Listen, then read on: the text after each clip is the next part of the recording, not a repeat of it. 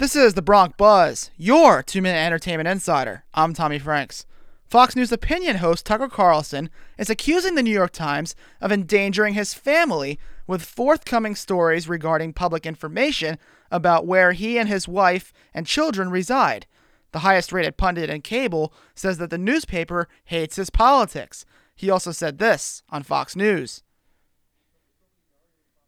In addition to Carlson's situation, former Fox personality Ed Henry, who was fired from the network over sexual misconduct allegations from years ago, is now being accused of not only misconduct, but even rape in a scathing lawsuit being filed.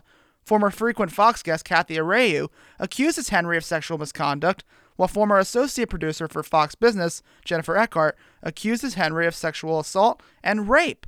Other names included in the lawsuit are Carlson, Sean Hannity, and media analyst Howie Kurtz. 21st Century Fox is denying the allegations. Well, we mentioned before that the New York Yankees and the Washington Nationals are opening the season on Thursday night in D.C., but it has just been announced that Nationals superfan Dr. Anthony Fauci will be throwing the first pitch in an empty Nationals park.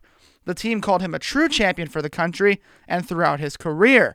Game time is at 7 o'clock if you want to watch on ESPN. It looks like we might have to wait a little bit longer for movie theaters to begin reopening. Lots of movies, including the long-anticipated Tenet, have been delayed in their opening as Warner Brothers pulled the movie from its release calendar. Christopher Nolan's film has been pushed back 3 times already, but the chairman of the film company says that the new release date will be coming imminently. And that is your Bronc Buzz, your 2-minute entertainment insider. I am Tommy Franks.